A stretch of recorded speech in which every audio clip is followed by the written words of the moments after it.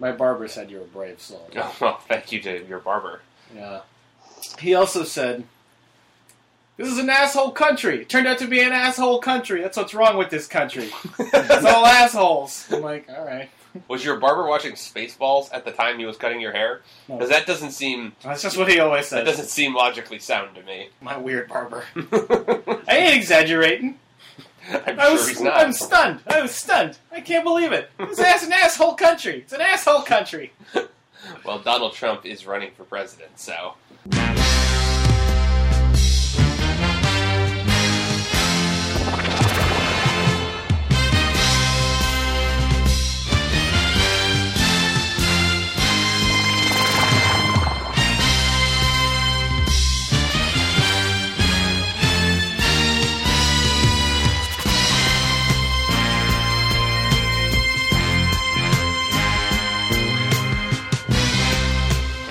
Alright, welcome to another edition of the Daily Screening Podcast. My name, as always, is Daley.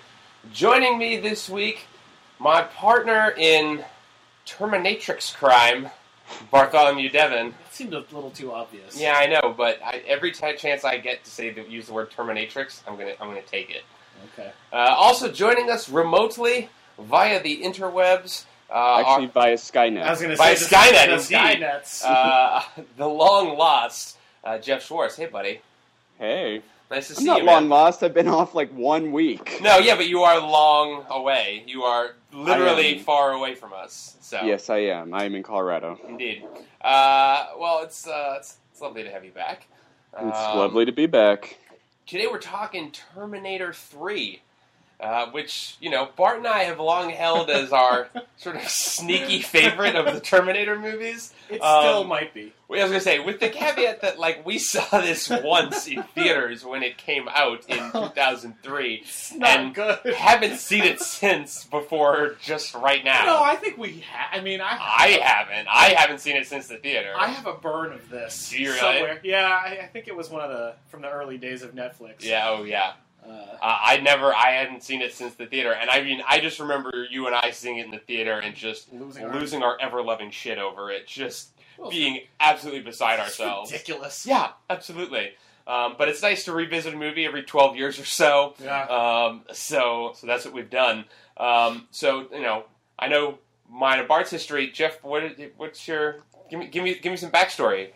How many times have you seen this? Have you seen this? Well, so I've never seen this movie, so it is forever associated with Late Night with Conan O'Brien, which I was obsessed with at the time. Yeah. And Conan would do his shouty Schwarzenegger impression, which was pretty much just, rise of the machines. Like, that's what it sounded like, pretty much. So that's what I associate with this. So I never saw it because I love the first two Terminator movies, and it felt like this had nothing to do with it, and so I didn't. And Cameron wasn't involved, so I was like, "Fuck it, I want nothing to do with it." I think I was right, and I will not be joining you for Terminator 4. Yeah, you should not. That's the one I will not defend. I mean, we're gonna watch it, but I mostly out of curiosity because I've only seen it the one time. But I do not have any fond memories of that one. This one, though. This one's got some moments that I kind of adore. This one has some sneaky, charming appeal. Yeah, I mean now for very specific reasons. Jeff, I will give you. I will totally grant you that. I think your approach is 1,000% valid. In a lot of ways, this feels like the ugly redheaded stepchild of the Terminator franchise. It has Nick Stahl in it. I know. It's not a good place to start. No, there's no James Cameron. Well, look, I mean, it's hard. He's living up to the legacy of Eddie Furlong. He doesn't have a huge bar to clear there. Oh, yeah. But I think at least Eddie Furlong, there's something to me, I know you don't like him that much, but there's something to me that's weirdly endearing about how awkward he is, about his line readings and his squeaky voice. It's the haircut. He seems unaffected in a way, whereas Nick Stahl is just, I am saving the world. He belongs in a modern sort of gloomy DC blockbuster. I know, right? That's his sort of shtick, and Green Lantern. Nick Stahl would be a great Green Lantern. Not seen that one, so you're dodged a bullet there too. I can't believe we didn't talk about this last week on the T2 podcast. Yeah, that the backstory, the legacy of why Eddie Furlong is an actor, which is that James Cameron found him in an arcade. they were having trouble casting that part, and he saw him in an arcade and was like, no, that's the look, that's the guy I want, and brought him in and read him and was like, yeah, I'm casting him. And so, and like, not only that, but I remember reading T2, I noticed in the credits was cast by Mally Finn. Mally Finn was like a legendary casting director for years. I think she passed away a couple years ago. But she was a legacy, and when I say legacy, I mean like, ironically, or perhaps appropriately, she was kind of terrified of technology. Like as the casting process became largely like electronic and like an online thing, you just have digital headshots and you would submit on a website. Like, she never used any of that stuff. Her office was literally filled with stacks of paper headshots. And, like, if you ever sent her a headshot, she kept it. She had headshots of everyone and their mother. It was insane. So I have to imagine, like, that woman who was, like, so fastidious about, like, knowing who everybody is and, like, having this big crazy system, and then James Cameron being like, no, fuck it, I found this kid in an arcade. He's going to be the star of the movie. I can only imagine her, like, blowing a goddamn gasket at that. But then Cameron would just blow a gasket right back at her, and so, it sort of cancels each other out. Yeah, exactly. So like I said, there's no Cameron this time around. We are instead left with Jonathan Mostow, who he is that funky man. Jonathan Mostow. Jeff, did you notice? Okay, well, did you see? Oh, I wonder if you had the featurette. Did you have bloopers? Yeah. How did you encounter this movie? Did you like rent a DVD or something? Or yeah, I got it from the library. Okay. Did you have like extra features or anything like that? By the time this movie was over, I wanted nothing to do with it, so I just turned it off and went to bed. Okay. Oh. Okay, so there are two... Do you still have it with you? Like, I do, yes. Okay. I do. So do yourself a favor, see if there are special features, because there are two things, like deleted scenes, there are two things that you need to witness. They will increase your enjoyment of this movie exponentially. They really will. The first is called the Sergeant Candy scene, and I don't want to ruin the joke for you, but I'm going to ruin the joke for you. No, don't tell him.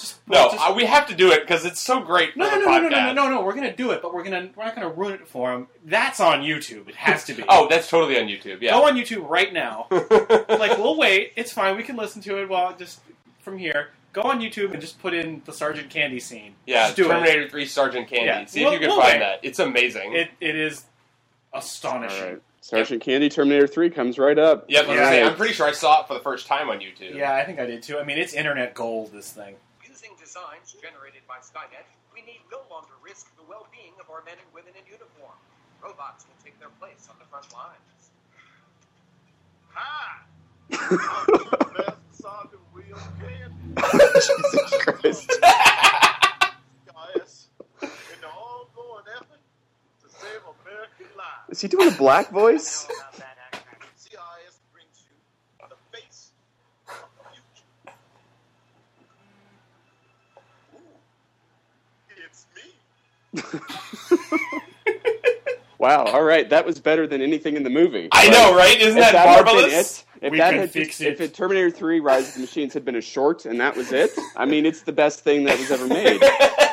I'm Master Sergeant William Candy! I'm not sure about that accent. The fact that that's not in the movie is really, that's like a crime. I can't believe that's not in the movie. I also particularly like how incredibly on the nose everything about that scene is. Like, Cyberdyne? That's ancient history!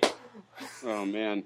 That's interesting. We could actually spin this into a discussion topic, though, because I definitely went into this with low expectations, but hoping that it would be at least fun, and kind of like a campy B-movie sort of way. Yeah. And I thought we were on the right track early on when Terminatrix tits get bigger after looking at the billboard. Yep. And I'm like, oh, this is the movie we're in for. Okay, I'm all right with that. Like, this still has nothing to do with the Terminator, but I'm okay with this being the style of the movie. And then it never really does anything, like, similar to that, and except this, deleted scene. Right. So I feel like if they had embraced that aspect of it more, I think the movie would be infinitely more enjoyable. There are two scenes that I always think of as, like, that I would dispute you on that I think are like, oh yeah, no, that's what this movie is about. That's one, is her inflatable breasts. which are amazing. The second is Arnold's introduction scene, in which he appears to be going up to the same like roadside like biker bar, but it is in fact the male strip club. Just right. completely goofball, completely silly, and then having the Elton John glasses at the end. Yes, no, that's fine. When we watched the second one last week, and he walked out of the bar and put sunglasses on, I got sad that they weren't Elton John sunglasses, like in my brain. But the other one is the crane scene. Oh, I love the crane. The chase with the crane is that's oh my god, that's one of our favorite part of the whole movie. I've forgotten everything about this movie except for the crane scene because it's so ridiculous. They just it's none of that there's no point for any of that. No. Like it serves no purpose except wanton useless destruction. Yeah, there's why did they stick that crane out 90 degrees to the car and just run it through the 3 city blocks of Los Angeles? No reason, just cuz. Yep. Cuz they had money to spend. Yep. That's all. All right, yeah. I mean, I can see that, but it's Go ahead, Bart. There is one more moment that's not quite as silly, but it's still really damn silly. And it's the bouncy castle, bouncing boing boing scene. Yes, in that chase. In that same chase. Where they're going through suburbia. Yeah, they go through suburbia, and there's like a little miniature like moonwalk bouncy castle for one kid. It's like in somebody's yard, and the only reason it's there is so that they can add a boing noise a couple times. That's the only reason. It does nothing. Yeah, it's pretty outstanding. It's just silly. But yeah, that's like good. There is the fist through the chest. That yes. I laughed out loud. I know, right? That was good. I was not expecting that. I liked it, but it was so fleeting. I know. Like, and we were talking this time. I was like, okay, no, that's great. You put the fist through the guy's chest, and then drive the steering wheel. But then I was like, wait a minute, how is she operating the steering? How is she operating the pedals right now? Does she stick her legs through his legs, or like now you seems to be gilding the lily a little bit? Like that seems a little unnecessary. Yeah, I remember specifically like that's my one of 2 like very specific memories I have from this movie. The first is that whole crane scene. Watching that for the first time, and Bart and I we lost it. Completely losing our mind in the theater. It comes out of nowhere, yeah. And just apropos of nothing. No, it's completely unnecessary. It is just gleeful, wanton destruction for the sake of wanton destruction. And that's fine. I kind of love that. I kind of think that's fantastic. Gotta burn that budget. I know, right? The other is the end of the movie, but we'll get to the end of the movie. But I think the strip club gag, is still one of my favorites because it reminds me, and I can't believe I'm going to pull this card 2 weeks in a row, but once again, it reminds me of Kingdom of the Crystal Skull. You know, the nuking the fridge scene at the beginning of the movie. It's like if you can get on board with that moment, then you're gonna be fine with this movie. You know, it's like that litmus test scene at the beginning of the movie. It's like if this is okay with you, then the rest of the movie will be too. If this makes your eyes roll, you should just leave now. I'll agree with you to a point but I'm conflicted because on the one hand I did appreciate the Arnold and the male strip club scene because it's funny, but what kind of left this is going to be a bad metaphor, a sour taste in my mouth about the scene. And what sort of carried through the movie and what irritated the crap out of me was that it was directly playing off of the scene in T2 where he goes into the biker bar. Yeah. You know? And it seems like this movie, like a lot of modern blockbusters, including Jurassic World, which nice job on that podcast, by the way. Thank you, sir. We missed you.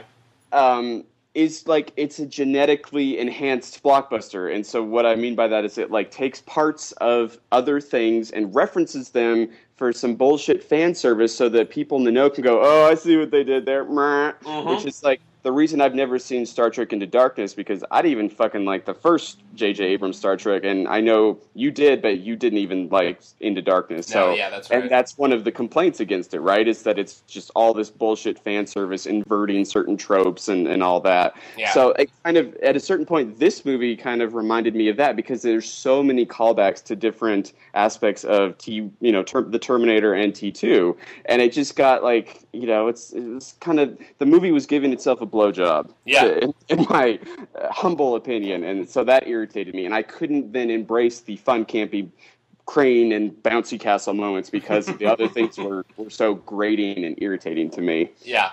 No, I'll give you that. I mean, I think I don't think it's necessarily out of line in this franchise because T2 is full of callbacks to T1. The difference is, like, everybody knows T2 better than they know T1. Yeah. So, like, the callbacks, like, transcend the fact that they're callbacks. Like, right. Everybody remembers, like, I'll be back in T2 more than they remember it in T1, you know? Like, come with me if you want to, like, all those lines that are callbacks to the first movie, like, when you say those, like, the image that everybody has is not from the first one, it's from the second one, you know? You're right, yeah. Though I think I'll Be Back is much funnier in The Terminator than it is. Oh, yeah, no, it's a great, that's a great joke in that one. Yeah. And that's the thing, is that, right, like, in the second one, it's sort of like, they're just sort of playing it as like, oh, he's the same robot, he's saying the same shit or whatever. In this one, yeah, it feels like every one of them is, like, cutesy. Like, yes. They're winking at the audience. With you want to live? Come on! Yeah, exactly. They, like, dance around, come with me if you want to live. He never says, I'll be back. He says, I'm back. Like, every one of them is, like, a cutesy, like, yeah, you know what I'm saying? Huh? Yeah. No, and then the other thing that sort of, irritated me about the movie, or it was, I don't know, I guess my deeper problem with it is that, sort of that postmodern remixing of, past references and tropes, that can work and be fine, but then there's nothing original in this movie. Like, there's nothing I will remember. No action sequences, nothing about the script or the characters or the cinematography, the editing, the music. Nothing is memorable about it. And that's, I think, a problem in Jurassic World, too, is, like, for all its self-referential knowingness, like, nothing is innovative or novel about it. There's no, like, really awesome scene like there is in Jurassic Park with the T-Rex and the kids. Exactly, yeah. And by that same token, with the Terminator, I mean, I think, James Cameron can cannibalize his own shit in T2, but then he's also creating the tanker truck chase through the canals of Los Angeles, which is an iconic action scene. So, like, if there's nothing to balance out that just kind of cutesy winkingness, if there's nothing novel, then I think that's a failure on the movie's part. So that's my, more serious, broader point about why I think I didn't like this as too much. But what are you talking about? The Terminator was a girl in this one. Oh, and fuck the Terminatrix. Here, I could go off on such a tangent about this, and if you want me to, I will. Oh, but I don't know if we want to. I bring it. All right. I was trying to figure out why I didn't like the Terminatrix, because in principle, it's a sort of interesting. Right, she has no personality. I think you're absolutely right, Bart. Because Arnold in both incarnations in the Terminator and T2, he's monotone and stoic, but he has personality. You know, he can't help but he just oozes a sort of charisma and ooze. That's the wrong verb, but you know what I mean. He has charisma. The man, he can't help but sort of have that sort of. He can't be boring. Yeah, he can't be boring. Exactly. Robert Patrick is a completely different thing, but also has a kind of charisma to him. And he's able to sort of play on that whole idea of the Terminator being very impassive and merciless, but there's still that same kind of like glint in his eye and a little bit of fun to it. She, as you said, Bart, has no personality, and she's like ooey bowl. Yeah, literally. And that's a problem because, I never felt afraid for the characters. I never felt like they were in any real danger. And I feel like her powers are ill-defined, and this is where my tangent is going to go. Incredibly, yeah. This is where my tangent is going to come in. So she can control machines, but it's, like, not clear about, like, where the limits of that are, and, like, can she control a machine that's only nearby, or is it, like, far away, and to what extent can she control other Terminators and stuff? But she can do certain things that other Terminators can. She needs to do her E.T. touch it thing. Is that what we're going to call it? That's like, true. Make your finger glow and touch it, and now you can control it. Yeah. Right. But then she has the laser arm, too, which is like a new thing. Her Gypsy Danger plasma rifle. Yeah, exactly. Right. So what this made me think of, and this is only because of a class that I taught this last semester, which is about Gothic literature, and we read Dracula. And if you've never read Dracula, the novel, it's very different from a lot of the movies. Dracula in the novel has all these like different, things that he can do. He can turn into a bat. He can turn into mist. He can control animals. He has pretty much name a power, and he has it. Yeah. Which is sort of interesting on the one hand because he can be used as the ultimate scapegoat. Then it's like, oh, it's the wolves are howling, must be Dracula. Yeah. He's like the Indominus Rex. He has whatever power the script requires him to have. Right. Or Superman in Superman 4. Yeah. Or 3. Or all of them. Oh, you didn't know I had a giant cellophane S that comes out of my uniform? You didn't know that? That wasn't an established power? Well, I do. So anyway, and then to kind of bring it back to something that happened I think only in the last week, Christopher Lee, rest in peace. Yeah, and so sad. Raise a fucking glass of that man. I know, right? Yeah. The Hammer horror film, Horror of Dracula, is great. It's probably my favorite version of Dracula. And what's so great about his Dracula and about that script is that they really de-emphasize all the supernatural stuff. Like, he's still, the undead thing is still there, but he can't turn into mist. He can't control animals. Yeah. And then he never says anything after the first scene. Like, he says like 13 lines in the first scene, and then he's silent and implacable the rest of the time. And that, to me, is more terrifying than the Dracula that can control, the elements and the animals and all that stuff. Yeah. And so I feel like, to bring this back to Terminator, then because the Terminatrix has all these powers, but there's no real limits on them, it seems like, or at least no limits that make sense or that are explained, I don't ever feel any tension when she is chasing our, ostensible heroes. And in a way that I do feel tension where Arnold is chasing Linda Hamilton in the Terminator, or when Robert Patrick is chasing, the band of, Band of Heroes, yeah. Well, Band of Heroes in T2. Well, Robert Patrick is such a genuinely frightening person. Yeah. Well, and moreover, look, clearly there's an attempt here to one-up the T-1000, who, for years was, one of those ultimate movie villains and, ultimate, sci-fi bad guys, because, that effects work is so great, and he's so great, and it's just so simple and yet awesome, and, so that's the thing, it's you're right, there's clear limits on T-1000's abilities, right? He can't form, complex machinery, he can't shoot, he can't turn himself into a gun or a bomb or something like that. So it's if you can physically get far enough away from him, then you're basically safe for a while, Until he catches you. Right, exactly. In which case you're fucked. Right. But so here it's okay, well, you don't want to lose, now the liquid metal thing has become, a staple of the franchise. It's become a visual call sign, so you don't want to lose that, so you still have her have liquid metal, but yeah, you got to one-up it, so she can morph into whoever, but also she can control robots and stuff, and plasma arms and whatever else. Buzzsaws. She flips herself around at one point, which I think is kind of great. Although that whole fight scene between her and Arnold in the bathroom, while it does feature the sublime moment of Arnold smashing her in the face with a urinal, unfortunately, most of that fight scene is blatantly CG.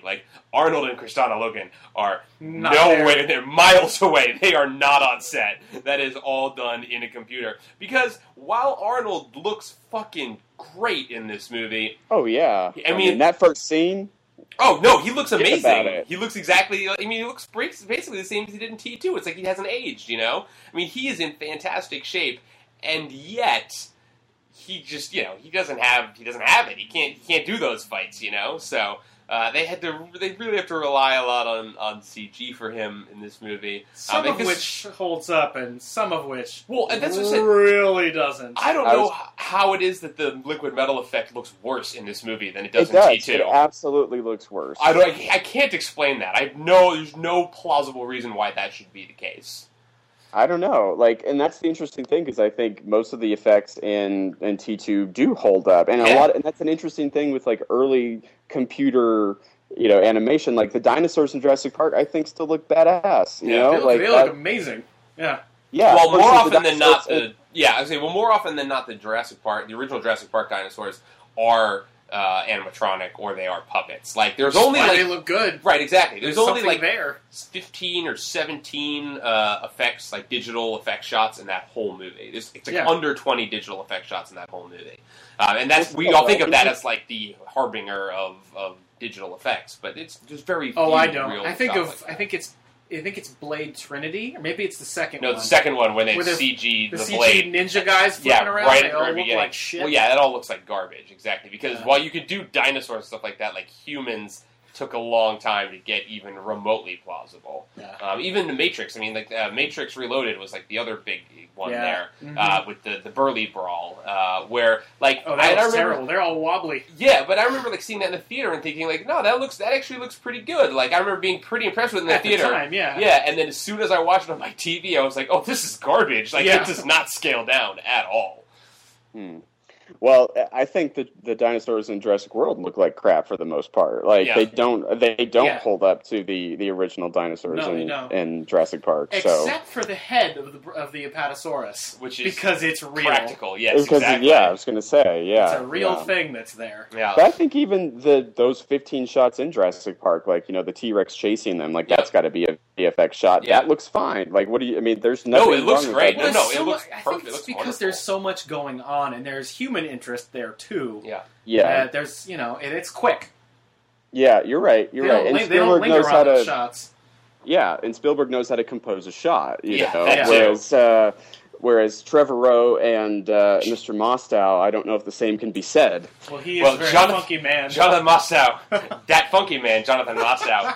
We still What haven't the fuck is this? we still haven't explained this joke. Okay, so early in the movie, there's a scene where they go to the gas station and he's like he's getting all the beef jerky. No, he and doesn't stuff like buy that. them. No, he doesn't Talk- buy it. He just talk steals to it. the Right. hand. Yeah.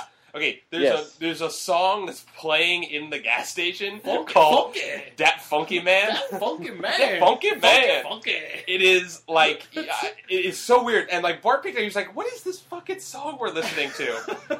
The other special feature on the Blu-ray is the like outtakes, and they just run that song over the entire fucking credit, And the it's- entire outtake sequence. It's terrible. It's awful. It's Go Ninja, Go Ninja, Go. Yeah, it's Oh, it's sub ninja ninja rap. Yeah, no, it's real bad. You should probably pause it and. But to the point that like it's playing over the bloopers, and we're all going, "What is this? We gotta find this fucking song." So Bart tries to Google search, like Google now. Listen, Google can't find Google's it. like, I don't know what this fucking is, and I don't Jamie want to. tries to Shazam it. Shazam can't find it. I tried to Soundhound it. Soundhound can't find it. So we're like, fuck it. Let's go back to the credits. It was in the movie. It's got to be in the goddamn credits, right? So it's in the credits. And it's that funky man with a D. D-A-T, Funky Man, written by Jonathan Mostow. and he never made a movie again. I know, which explains so much. Hopefully, he didn't make a soundtrack ever again either. God. So Oh. yes, we will forever refer to him as that funky man. You can Jonathan also Mostow. find that song on the YouTubes. It's Yeah. there. Oh, it's fantastic. I will definitely put that on my to-do list. Yeah. Oh my God. I did expect a little more of the action though, because it's been like 15, 20 years since I've seen this movie or since it came out. But you guys see U-571 with the reconnaissance? Yeah. Yeah, that's a decent little World War II submarine movie, Yep, and it totally. has some like memorable action in it. So I thought, okay, well, again, maybe this won't be Cameron level, A movie effects and action, but at least it'll be fun and kind of enjoyable in a more gritty B movie sort of way. But no, not really. I mean, Doesn't hold up. Just the cranes. I love Cranes seeing Arnold. notwithstanding. I just love seeing Arnold getting smashed through 3 city blocks for absolutely no reason, I know. for no plot device, nothing. I will say one other moment in the defense of the Terminatrix. Not that I really want to defend the Terminatrix, because you're right, she's terrible. Because you're right, as we said, like she has no personality. She's pretty much just a hot blank face. In fact, the only time her face isn't blank, for that matter, is when she finds the bloody John Connor rag, licks it, realizes that it's John Connor, and then gives us her O face For no reason. Like for nobody to be like, that is her reaction. Like, oh my God, that John Connor DNA! I gotta get me some more of that. Yeah, John she Connor has DNA. a target gasm. Yeah. And it's just like, what? It's rough, but it's also transcendent. It is a beautiful moment. It is the only time she has to, quote, act in the whole movie. You know that was an outtake that they decided to put in the movie. Oh, God, I hope there so. Was the original take, she was just deadpan. There were crew members laughing off camera through that whole thing, I'm sure. Did she do anything else? Or boy, howdy. She did a bunch of Uwe Boll movies. Dr. Uwe Boll. Dr. Uwe Boll. The Blood Rain movies, which are vampire movies with Nazis in them. Based on a video game. Yeah, she was in a couple of those. She's got red hair in those. And then she kind of petered out there. But I'm pretty sure that's how she ended up in the Uwe Boll movies. It was like, oh, she was in Terminator. We'll get her for cheap. And then it was like, the star Terminator is in our vampire Nazi movie. Has he made any more movies recently? He tried to, kickstart a movie recently and couldn't get enough money for it. And then threw a hissy fit on YouTube and was like, fuck you all, you don't want to see real movies. And, quit. Wow. Wait, who are we talking about? Uwe Boll, Dr. Uwe Boll. Oh, okay. Jeff, are you familiar with our birthday tradition that we have? Yes, where you get each other really shitty movies from 7-Eleven. Yeah, that's it. No. Not 7-Eleven was just once. That was you because you saw them there. Yeah. Normally there's a long hunt that needs to happen. And a few years ago, I struck birthday gold, and I was like, oh, I know exactly what to do. And I got Daley the attack pack, the 4 or 5 pack of shitty Dr. Uwe Boll movies. And I think they're still in the original plastic. Yeah, I haven't watched them, I will admit that, yeah. I'm not familiar with these movies. That's better. Well, I don't even know. The ones that are in that pack, I don't know, because they're his, early stuff. But, he did, basically, if it was a shitty video game movie adaptation that wasn't done by Paul W.S. Anderson, then it was done by Uwe Boll. He did, Dungeon of the King or something, or... I don't remember. Night of the Day of the Dawn. Yeah, exactly. Justice. The one with Jason Statham and Burt Reynolds. What? Oh, yes. Yeah. I know this movie. Yeah. I don't, but that sounds kind of amazing. In fact, I think Kristanna Loken might be in that one too. He did a bunch of those. But yeah. Anyway, let's see. What else do I have here? Speaking of shitty effects, you know what else I don't like in this movie as much as I like in the last movie are the time bubbles. The time bubbles also look like garbage in this movie. They're plaid in this one. Yeah, they have a grid over them, and it's like they overthought it, Yeah. I liked the simpler. Yeah, why? Yeah, exactly. And that's sort of the same problem with the liquid metal is they overthought it, and they tried to kind of gild the lily a little bit, and then it just backfires. Let's call it what it is. Lipstick on a piece of shit. Yeah. Yes. I would also really like to call for a moratorium on the following piece of dialogue in all movies from now until the end of time.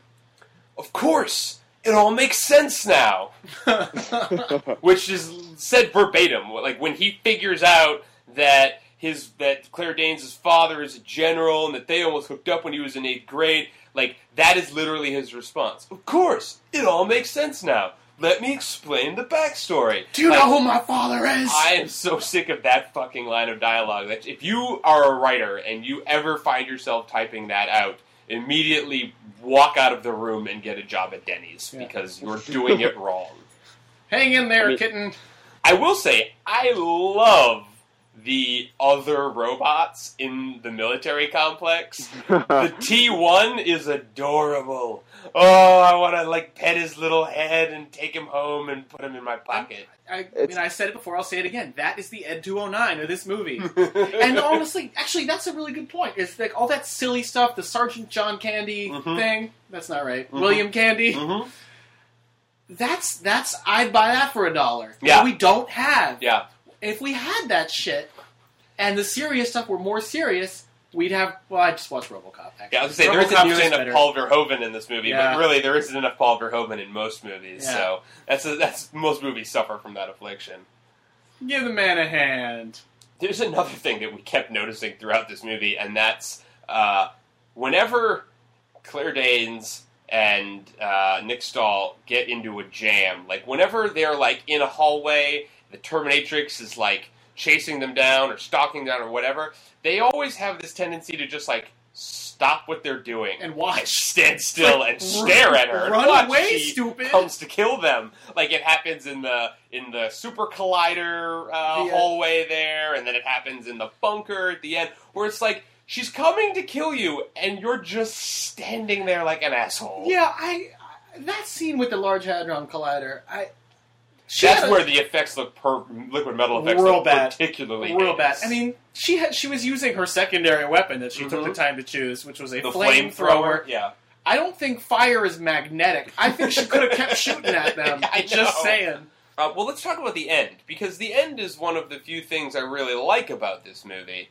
Because I remember being kind of impressed at the time that it's like, they kind of had the balls to go for it at the end. They kind of had the balls to just be like, nah, fuck it, let's just blow up the world, let's bring on Judgment Day. Because the first two movies, they spend all this time, the whole point of them is to get away from it, it's to prevent this thing, and, Bart and I talked about this last time with T2, this kind of almost charmingly quaint idea, from the 80s or early 90s, that all we have to do is stop this one microchip from getting invented, and then there'll be no Skynet. Like, technological progress will just stop, and there just won't be... People will never try to invent robots if we prevent this one microchip from happening. Which just seems like so incredibly short-sighted, It's just, so naive about how technology development works, right? Or any development of any kind. Yeah, exactly. So I kind of like the idea that that they're embracing the fact that Judgment Day is inevitable. Like, that you can delay it, but you can't stop it. Like, eventually, I guess not to say that, eventually we're all doomed to die, but, no, eventually, progress is going to continue, I kind of appreciate that. How do you feel then about, because, the Terminator movies, not that I love them for their story, really, that's not why I watched them, which is why I found it somewhat hilarious that you guys went on that 15-minute tangent about the chronology of John Connor and Sarah Connor's, birth dates. Yep. But anyway, to not open that can of worms again, there's always been this weird kind of tension, which I've enjoyed, between, no fate but what you make, and this is all going to happen anyway, so, fuck it. So this seems to come down on the latter side, it's all just going to happen, fuck it, we don't really have free will, or, it's all in the details, but ultimately it's going to happen. Yeah. So how do you feel about that? Because I feel like the Cameron Terminators are more about free will, and that can affect a change that ends up, rewriting history, So what do you, how do you feel about them basically saying, this was always going to happen, and there's no way you could have stopped it?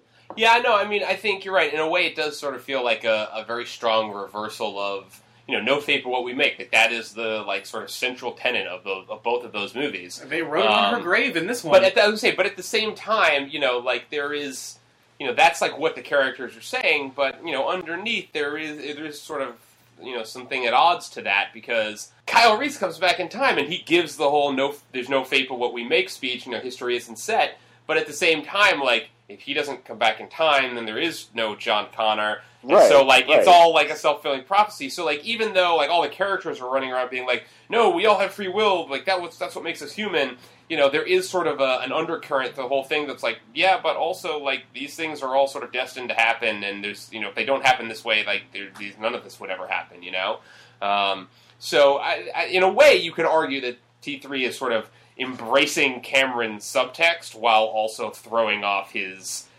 his sort of surface level stuff.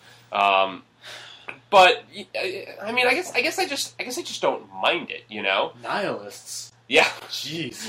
Say what you will about the tenets of National Socialism. At least it's an ethos. I guess it doesn't bother me that much, because again, it does feel sort of inevitable, and I think part of that is, also sort of in the way that they treat Skynet, and I think that part of that is sort of the evolution of technology and the way the movie sort of treats technology from the perspective of the age in which it's made, you look at the Terminator, the actual robot effects in the original Terminator, and the effects work is really good, but it's oh, he's got, he opens up his arm, and he's got little individual pistons for each arm, and it all feels very like mechanical, you know? Yeah. It's like when I watch old Star Trek, and they're like, so many times whenever there's something goes wrong in the ship, it's like, the fuses blew, and they've got to like pull these giant things out of the wall, and there's like smoke and flames and stuff like that. You gotta climb up that ladder and yeah, exactly, in the Jeffries tubes, exactly. So it's like a very 60s understanding of how computers work. Whereas today, it's sort of like, oh no, there's just, there's a bug, there's a virus, like something's happening, and there's nothing I can physically do to stop it, So the idea that, like, no, Skynet isn't like a computer in a room somewhere that we can blow up. It's software. It's out on the internet. It's Ultron. Yeah, it's Ultron, basically. It's a thing that's out there, and it's in the system. It's in the network. And that's one of the other things I kind of enjoy about this movie, is that those seeds are there from the very beginning. That it's like, oh, there's this they keep talking about, oh, there's this virus, and it's like out in the civilian network, and it's affecting communications. Like, her phone dies for no reason when she tries to call 911. When they go to the gas station, like, the guy can't do credit cards because the computer's broken in his cash register. That it's like, as opposed to like, oh no, they flipped on this computer and then it became self-aware when it turned on and then turned on us. It's like, no, it was up and it was running, and it was like the whole thing was a like ploy to get them to give Skynet the control to do whatever they wanted to do. I mean, the virus is never explained, though. Well, I think they say, like, the virus is Skynet. Like, he says that at the end, like, they're like, oh, we turned on Skynet to fight the virus, and Nick Stahl says the virus is Skynet, or Skynet is the virus. So I think I always thought was kind of great. I kind of like that it's like, no, Skynet was already aware. Skynet was like already doing stuff the whole time, and it wasn't like, oh, we invented a machine and then we pressed the power button and that was our undoing. Even though they do make a big show of having her father walk over and press the Y key on the keyboard, which is also like charmingly 80s. Y for yes. I was gonna say this movie, in some respect, like I see what you're saying about like the progression of technology, and I think that's a good point. At the same time, it feels a little bit like this movie it should have been a 2-for-1 with the net. Like its understanding of the internet and with networks seems a little antiquated even for 2003. Yeah, I agree. There is something, and it's the thing, and that movie's over 10 years old now, so even though it's like, oh no, that seems more relatable, that's more recognizable to what we have now, but it's still like, every once in a while somebody says something and you're like, oh, adorable, look at that. It's a Unix system! I know this! Well, yeah, I mean, look, that's all I got, unless anybody else has something else they'd like to... a burning desire. This movie, the parts that we remember being fun are still fun. Yeah. Because we want them to be. It's true. I think it's a function of us. Yeah, there's a little bit of, wish fulfillment here. The crane sequence is fun for us because we really want it to be. Yeah. And everything else is just shit, man.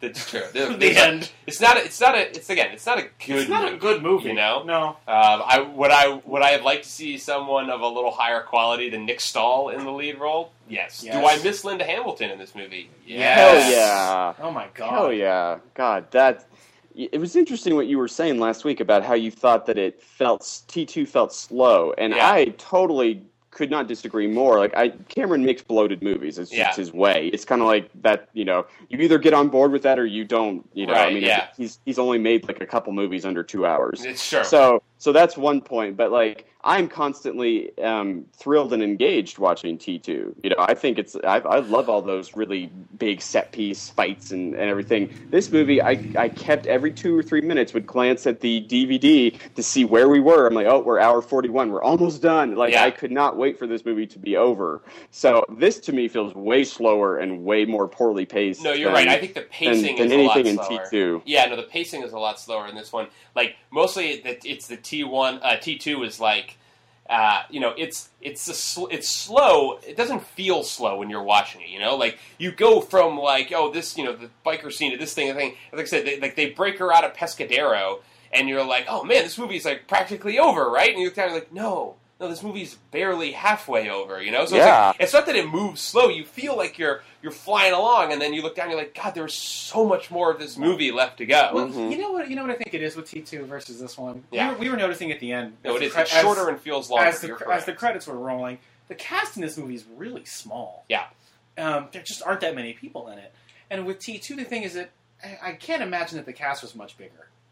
But the individual characters on their own are way more interesting. Oh, absolutely. So, I mean, when you don't have the band of merry Arnold Schwarzeneggers. Yeah. You get T1... like if you're not watching them, you're watching T-1000 doing his hunt, which is interesting. Yeah, and you because you care about T-1000. Right, because he's interesting. When we had shots of the TX, Terminatrix, doing her thing, I was like...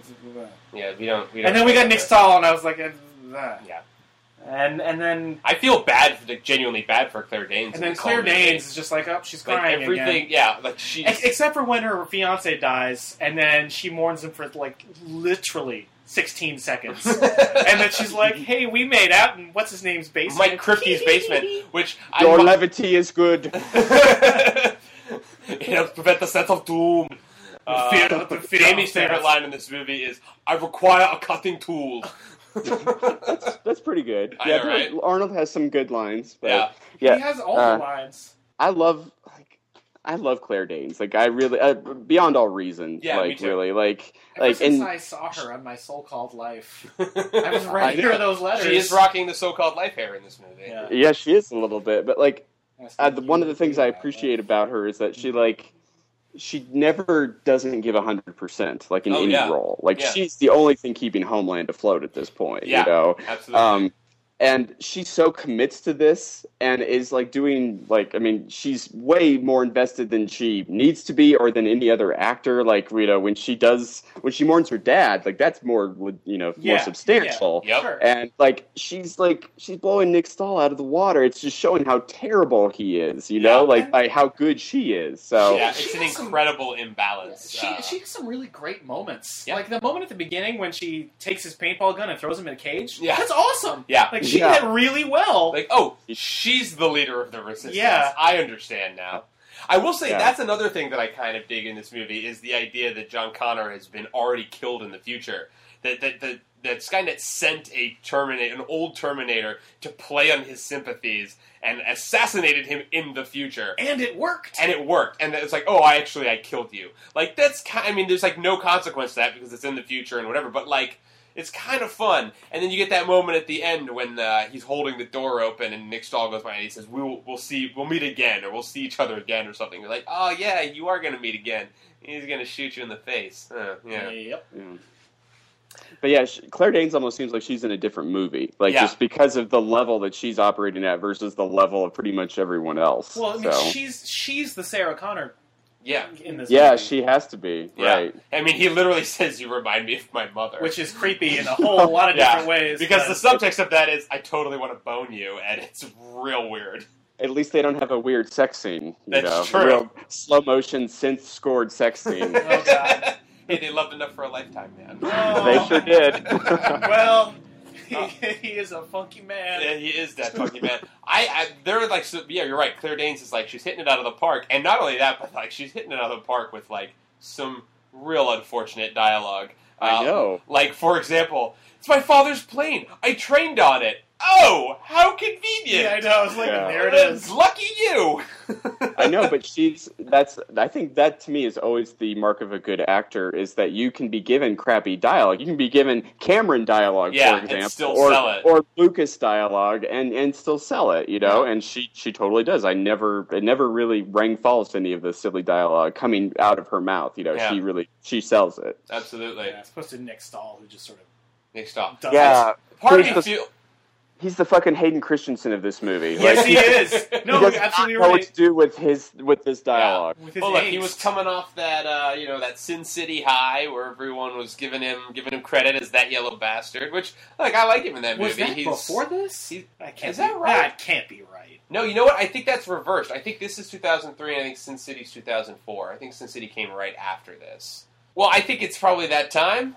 I think we can all be unanimous here. Heart of the Ghostbusters. There's only one option. Oh, really? I'm intrigued. I'm curious. Okay, there are two options.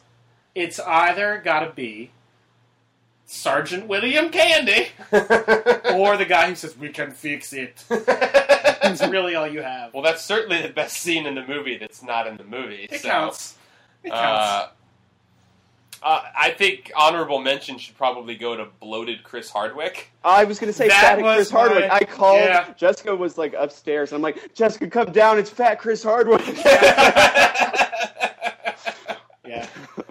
Yeah, that's a delight. I completely forgot that he was in this movie, and we were literally watching at midnight, like right before we watched Terminator. So I almost fell over. It's like, that's amazing. Yep. Part of me also wants to vote for the T1 because I love that goddamn robot so much. You can't have a drink with the T1. I know, I can't. So you know who I'm going to go for actually is if not Sergeant William Candy, is MC Gainey. Inexplicably there as the bouncer at the strip club at the very beginning, who Arnold like hits in the face with the door. Oh, like, that guy! I love that guy. That guy's in fucking everything. But yeah, I get on board with Sergeant Candy. I'm going Sergeant Candy. Jeff? I'm really tempted by fat Chris Hardwick. I know, especially because he gets all those like really cliched computer hacker lines. Yep. You know. It's like the system is thinking all by itself.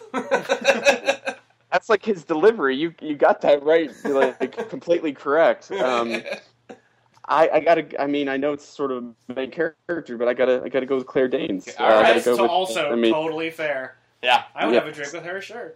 Yeah. So I mean, she's in some dire situations in this movie, but once she gets over fiance dying, I'll swoop in as I did with my own current fiance and swoop her up.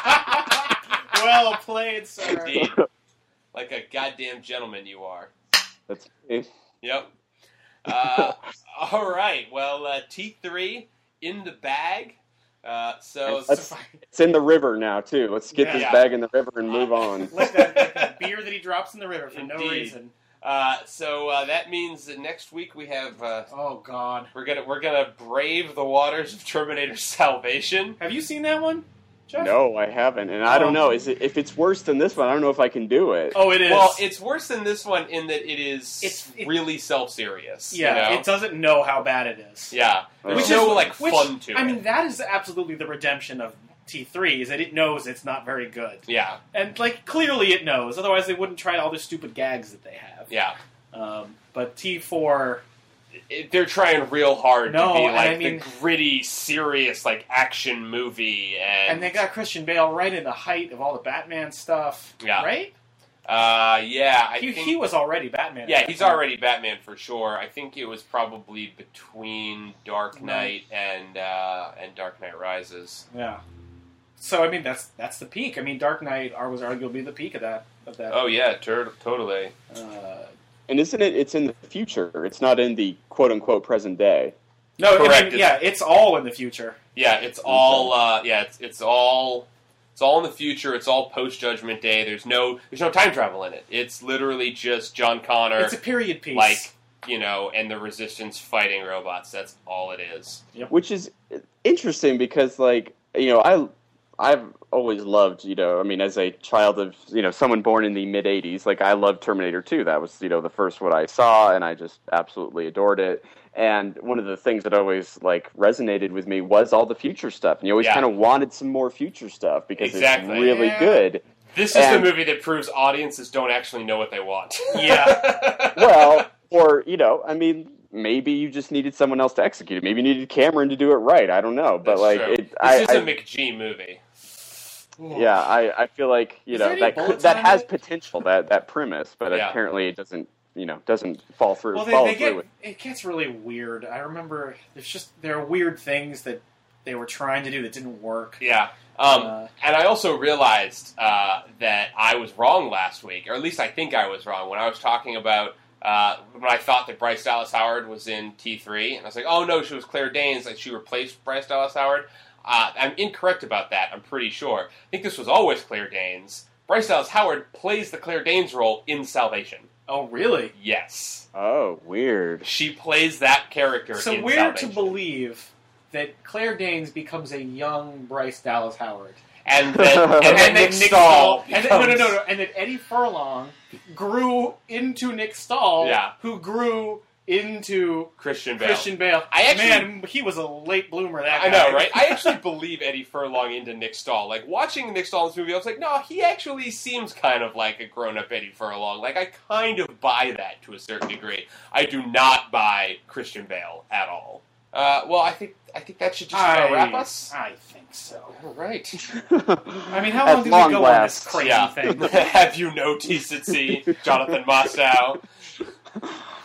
You may not have decency, but he is that funky man. That funky man. God, it was so bad. Oh, I can't. Yeah, I know. Oh, my God. Well, It was menthol. Not regular. Thank you guys for being here. It's great. A pleasure as always. Great, let's be real. It was adequate. I'm starved for company, so I just like hanging out with you guys, even if it's virtually. You can title this podcast Terminator 3 or Jeff Schwartz, A Portrait of Desperation. Oh, man. Not far off. Yeah. Well, we'll have you back again in the future, perhaps not for Terminator Salvation. Oh, no. You have to come back now. Well, we should certainly get you back for Genesis, at the very least. Okay. Yeah, sure, yeah. Right, good. You're going to be so mad. You're going to be so mad. I know. Oh, I know I am. I'm real excited about it. Oh, it's terrible. All right, well, thank you guys for being here. A pleasure as always. You can, of course, find me at mdaily01 on the Twitters. And then, of course, the blog is dailyscreening.com. And the podcast you can find on SoundCloud and on Facebook, on SoundCloud and on iTunes. Well, you can find it on Facebook. Yeah, you can, in fact. Please rate us and review us and so on and so forth. And subscribe, more importantly. We've had fun talking. I hope you've had fun listening. Have a lovely evening and a fantastical tomorrow. You say, funky man know how to play. Rock it out, shake it up, moving on it, grooving on it.